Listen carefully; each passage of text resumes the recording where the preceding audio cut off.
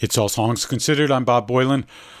Let's take a journey and honor the genius of Florian Schneider.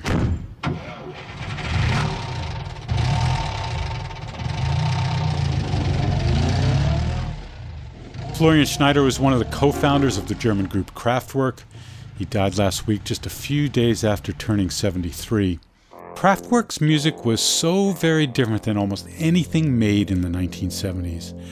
They used synthesizers to create melodies and beats. Their lyrics often dealt with our relationship to machines, and it was Florian Schneider that often sang those lyrics, and he altered his voice with machines. Kraftwerk changed the course of music. Everyone from David Bowie, Joy Division, Prince, and later the birth of electronica and EDM, they all owe something to Kraftwerk. Hip-hop most famously introduced much of the world to Kraftwerk when Afrika Bambaataa and the Soul Sonic Force used rhythms and melodies from two Kraftwerk tunes to create Planet Rock. On this edition of All Songs Considered, we celebrate the music of Kraftwerk, and I'm joined by Geeta Dayal, who's written extensively on Kraftwerk and is the author of the book on Brian Eno called Another Green World. We talk about some of Kraftwerk's essential tunes, including this one, Autobahn.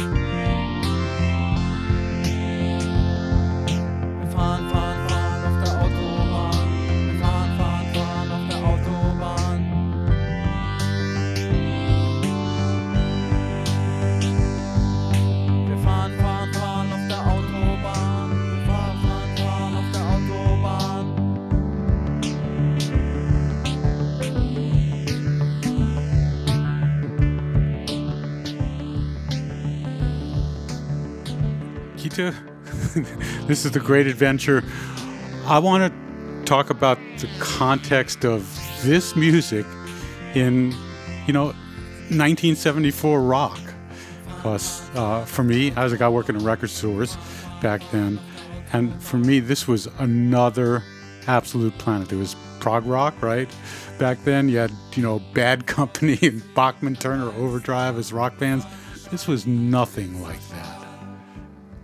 Oh, absolutely. It was definitely heralding a new sound. Let's talk about the development of that sound. Talk about where it comes from. How does it congeal? Well, it was Kraftwerk began in 1970, and they had a very interesting origin story in Germany, in West Germany. They had a previous band called Organization, which was very...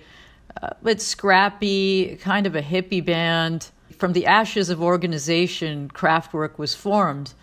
And Kraftwerk in the very early days was really different from the Kraftwerk we think of now. Much more free form, much more all over the place, really interesting kind of free music. And Florian Schneider, who just passed away, he played flute. In the early days, which is pretty cool, and not at all what you would think of for like a 70s rock band, for sure. Well, Jethro Tull was the only other. Ian Anderson was the only other. Oh, there you one, go. Right? That's it. That's the flute. Yeah, Jethro Tull. Yeah, but they were also using a lot of interesting electronic experiments very early on. Whatever weird effects that they could do, they were very excited about synthesizers very early on. Autobahn is the first Kraftwerk track that really hit the mainstream consciousness. And it's very weird. The full version of Autobahn on the vinyl record, if you grabbed it in 74, as I'm sure you did, was 22 minutes long. And it's just this massive kind of glittering expanse of slowly changing music. It has this kind of, it's like ambient, and it's got this real bobbing sort of little beat. And the words are they're striking, singing right? about the highways. Yeah. I always thought that the words were simply fun, fun, fun on the Autobahn. A lot of people did. And of course, they're saying fun, fun, fun, which in German is driving. So the verb fahren is to drive. And so we drive on the Autobahn, basically. Yeah. Another noteworthy thing about that track is that it bears the fingerprints of this producer and engineer, Connie Plank, who was really, really key to Kraftwerk's early sound. Connie Plank's fingerprints are all over the early Kraftwerk sound, and he was a key part of Autobahn and the interesting sounds that you hear on that album. Connie Plank was really instrumental in so many of the electronic German noise bands of the time. He's sort of the central figure. Yeah, absolutely. He passed away in the late 1980s, but he worked with Neu, he worked with Cluster, a lot of these really interesting German bands in the 1970s. And Kraftwerk was one of those bands that he worked with. 74 was Autobahn. The next record that came out was Radioactivity. Shall we play the title track from it? Absolutely.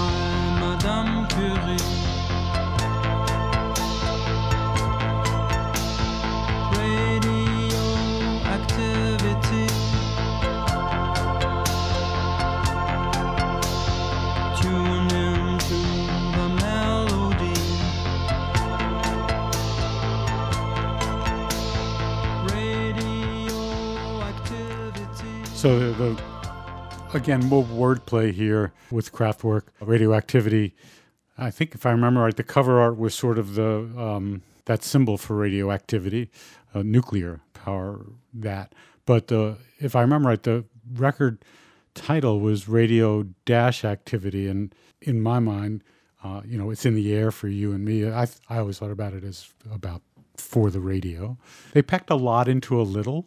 The lyrics of Radioactivity clearly and literally mention a lot of references to radiation, and they retooled them over the years when they would play live to include, some new examples of radioactive accidents or radiation.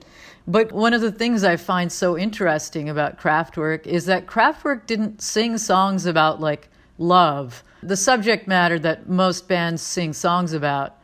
Kraftwerk is singing songs about autobahns and radiation or train travel, Right. They're singing about things that no bands are singing about, which is really cool to me. And it was really often about the interaction between the human and the machine. So in the case of the Autobahn, it was man and car. In the case of Radioactivity, man and the radio or nuclear power Trans-Europe Express, Man and Train, and I can go on, I guess, with later Tour de France, Man, Human and Bicycle, Computer World. And I loved that about them because it was always so different from everything else around them. And the melody, so simple and beautiful. Yeah, they really had a knack for writing really memorable melodies. And another cool thing about Radioactivity is you can hear that really kind of ghostly sounding choir, that electronic sound in the background. That's a device called the orchestron that's making that freaky sound.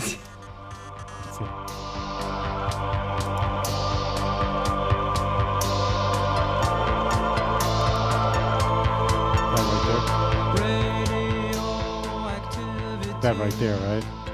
Yep. It really heightens the paranoia and of the song itself. It's so beautiful.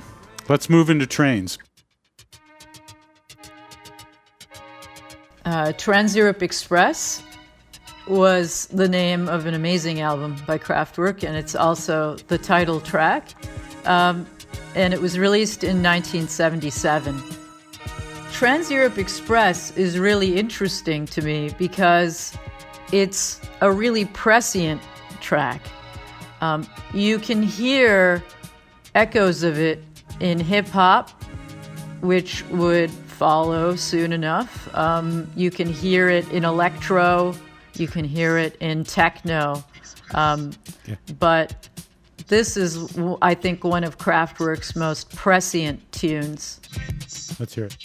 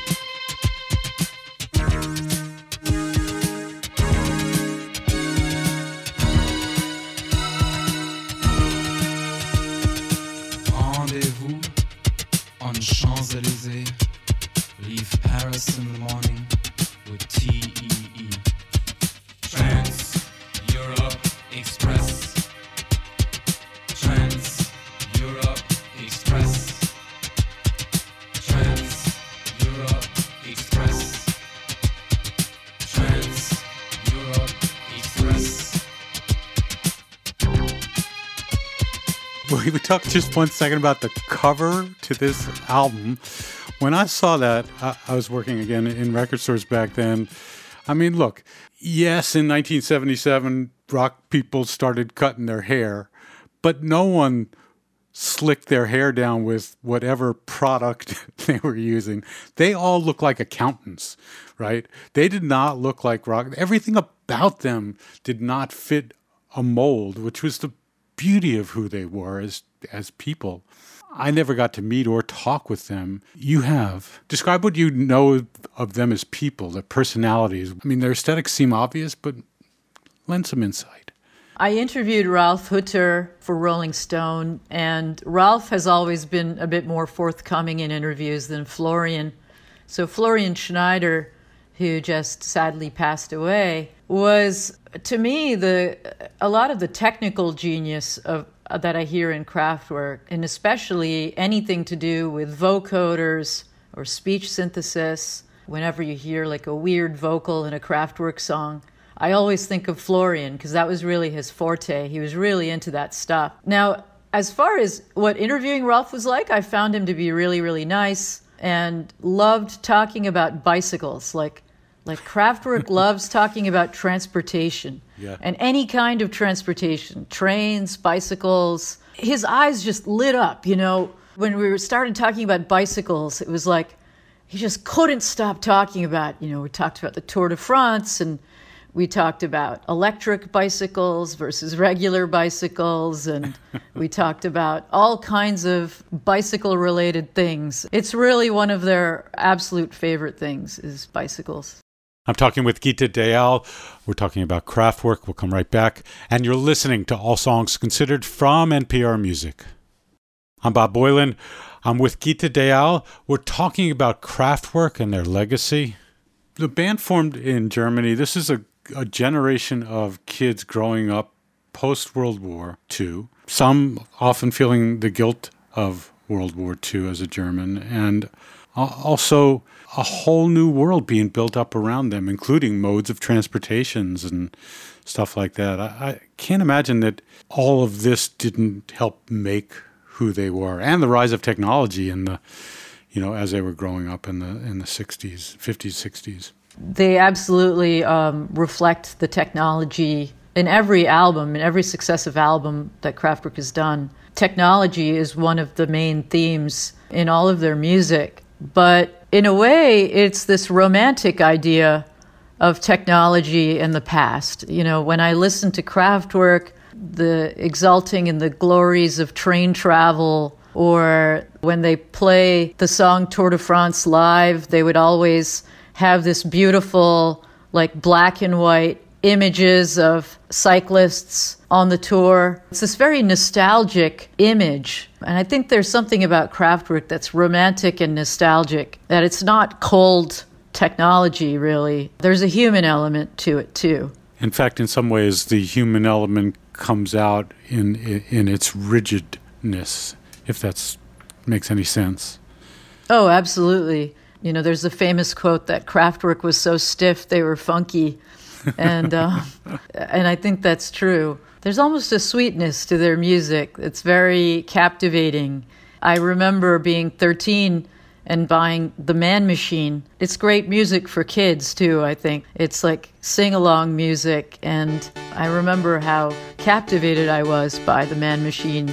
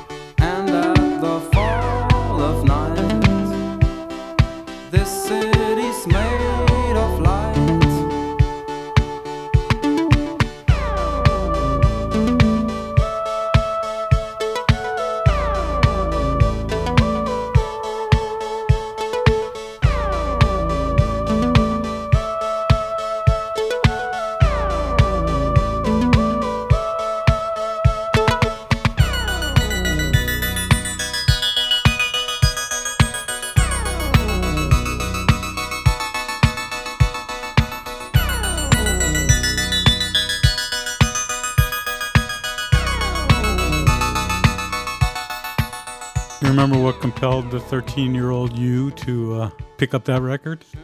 Well, Neon Lights is my absolute favorite Kraftwerk song of all time. And it's a lot of people's favorite Kraftwerk song, especially the second half of that song is so transcendent. And when the vocals drop out, that's techno music. That's good.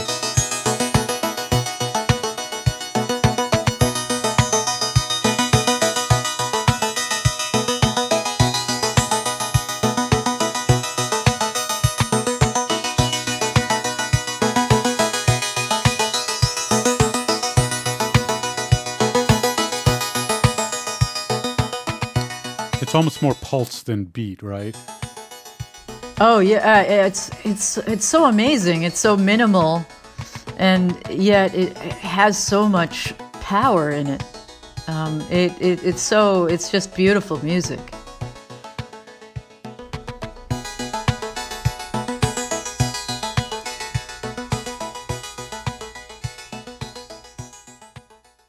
Going back to what you were talking about earlier about Kraftwerk's album covers, I mean, the Man Machine, for me, it was like this really striking image of Kraftwerk. It's like this really famous image of them wearing red shirts and black ties, with their hair slicked back, looking very severe. I just thought it's such a cool album cover and really strong image of a band. Really interesting visual look that they had. Their technology in their studio was kind of far ahead of the ability to just pick it up and put it on the road, right? They did tour in the mid-1970s, and you can find the recordings from that tour, and they're amazing. From, I think, 74 or 75, that tour is awesome. And they did some innovations for, when they would tour. But really, what Florian loved was Kling Klong Studios, which was their famous recording studio that they had built with all of their gear. He loved tinkering in the studio, and you're right, that's really studio music. Especially back then, it's not that easy to play that music live. But Kraftwerk was very exacting about their sound and every note and how everything sounded. And the easiest way to have total control over your sound is to do it all in the studio environment where you can tightly control everything. Playing live introduces all kinds of room for error. As a synth player back in those days, I built a modular and had used all analog gear. That stuff didn't stay in tune. And yeah. I mean, it got warm, it would go out of tune, much like an acoustic instrument in an odd way. And for Kraftwerk music, as you say, the precision of what they needed, it wasn't part of the design of the technology to take that stuff out on the road and get on airplanes and be underneath in the cargo department, and then you go and you get on stage with it. It just wasn't road strong musical instruments. Well, they were early adopters of the Mini Moog, which was, is always associated with Kraftwerk as the Mini Moog. And the Mini Moog, as you know, is definitely a much more portable version of the synthesizers that were around back then. So they made ample use of the Mini Moog on a lot of their tracks, and that is certainly something you could bring to a live gig. But the Kraftwerk experience, I feel, is best experienced listening to the original records, maybe on headphones in your room. Yes, definitely. I want to play this. This is Computer World. This is 1981, and this is the first time I ever saw Kraftwerk perform live.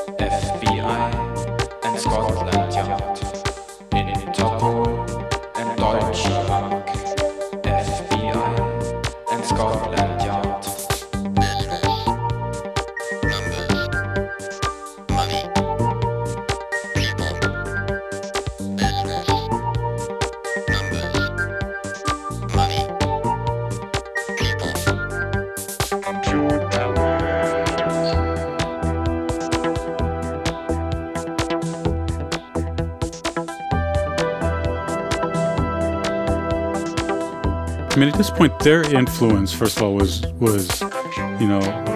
David Bowie. In fact, when I saw Bowie in '76 in Station to Station, he didn't play it, but he opened with a Kraftwerk song playing on the loudspeakers. Joy Division and Gary Newman, Eurythmics. they were also a Connie Plank produced group, and Spandau Ballet. There's so many groups were so influenced by this stuff. It was quite remarkable. Absolutely. David Bowie, as you mentioned, loved Kraftwerk, and V2 Schneider is a sort of tribute to Florian. And I think part of the other reason why these bands were so intrigued by Kraftwerk is because you listen to these beats that they're using, and it's so different from blues-based rock and roll. There's nothing blues-based about Kraftwerk's sound. It's really coming from this alien place. So it sounds so different from, like, let's say a band like the Rolling Stones. Kraftwerk is like the opposite of the Rolling Stones. It's coming from such a different place, from such an alien place, that it sounds kind of weirdly fresh, because you're just like, where is this music coming from? Are these people robots? On The Man Machine, there's a famous song called The Robots, which I love. And I remember when I picked up my first Kraftwerk record, I'm like, are these real people or are they robots? I'm not really sure. One of the greatest revelations I've ever had at a show was they played, I think it was the Warner Theater in Washington, D.C. in 81, this show with Computer World. And you know how crowds are. Band comes out, everybody screams. They play the hit song, everybody screams. Kraftwerk's songs are kind of the same emotional energy.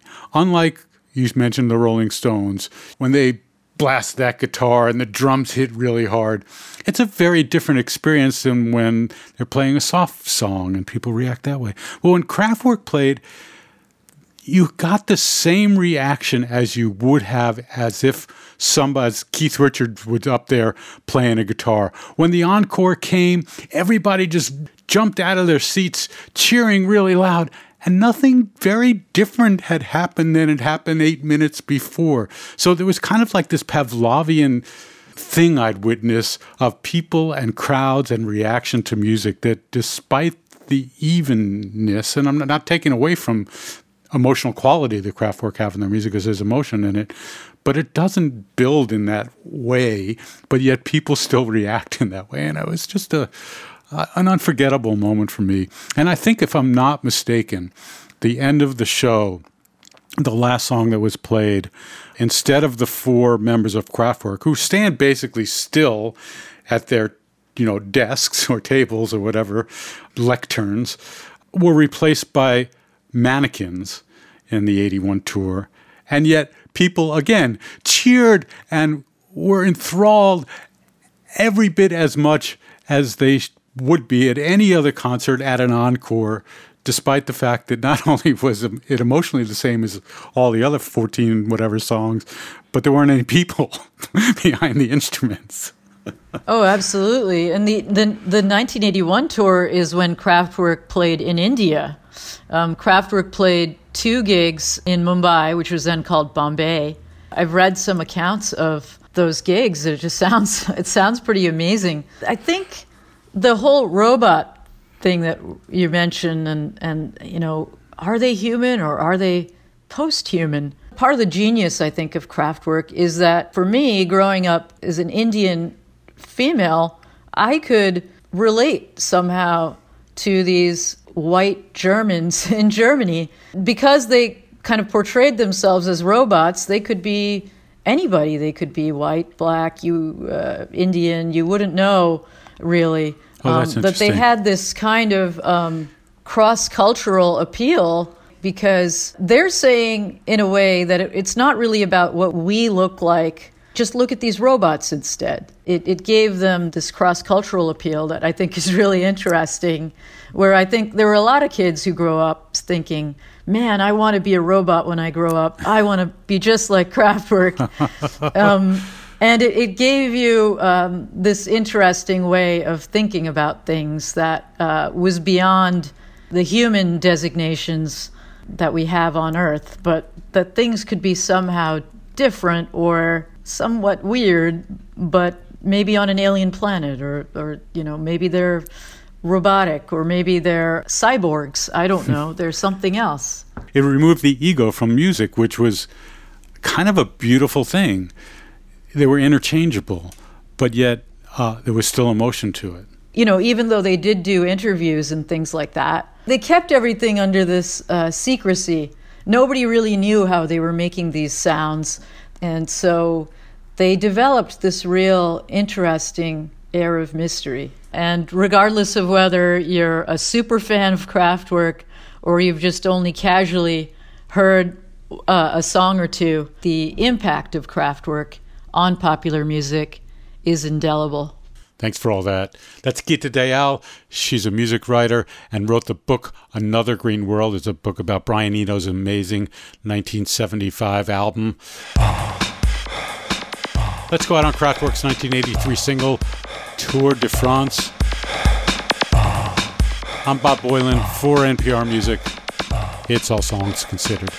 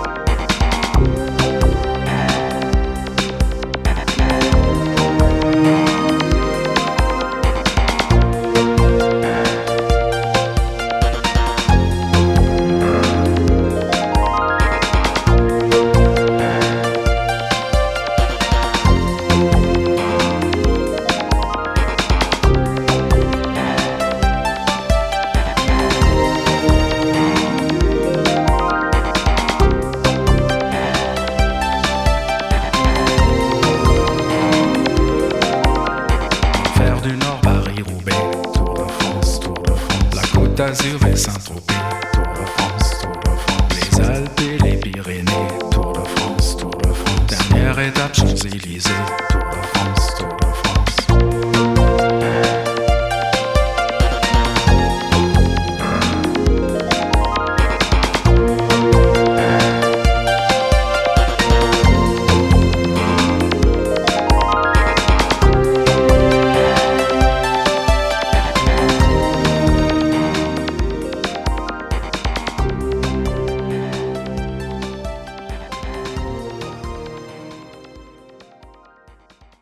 Support for this podcast and the following message come from the NPR Wine Club, where every bottle tells a story and NPR shows become wines, like Weekend Edition Cabernet Sauvignon. Available to adults 21 years or older. Learn more at nprwineclub.org.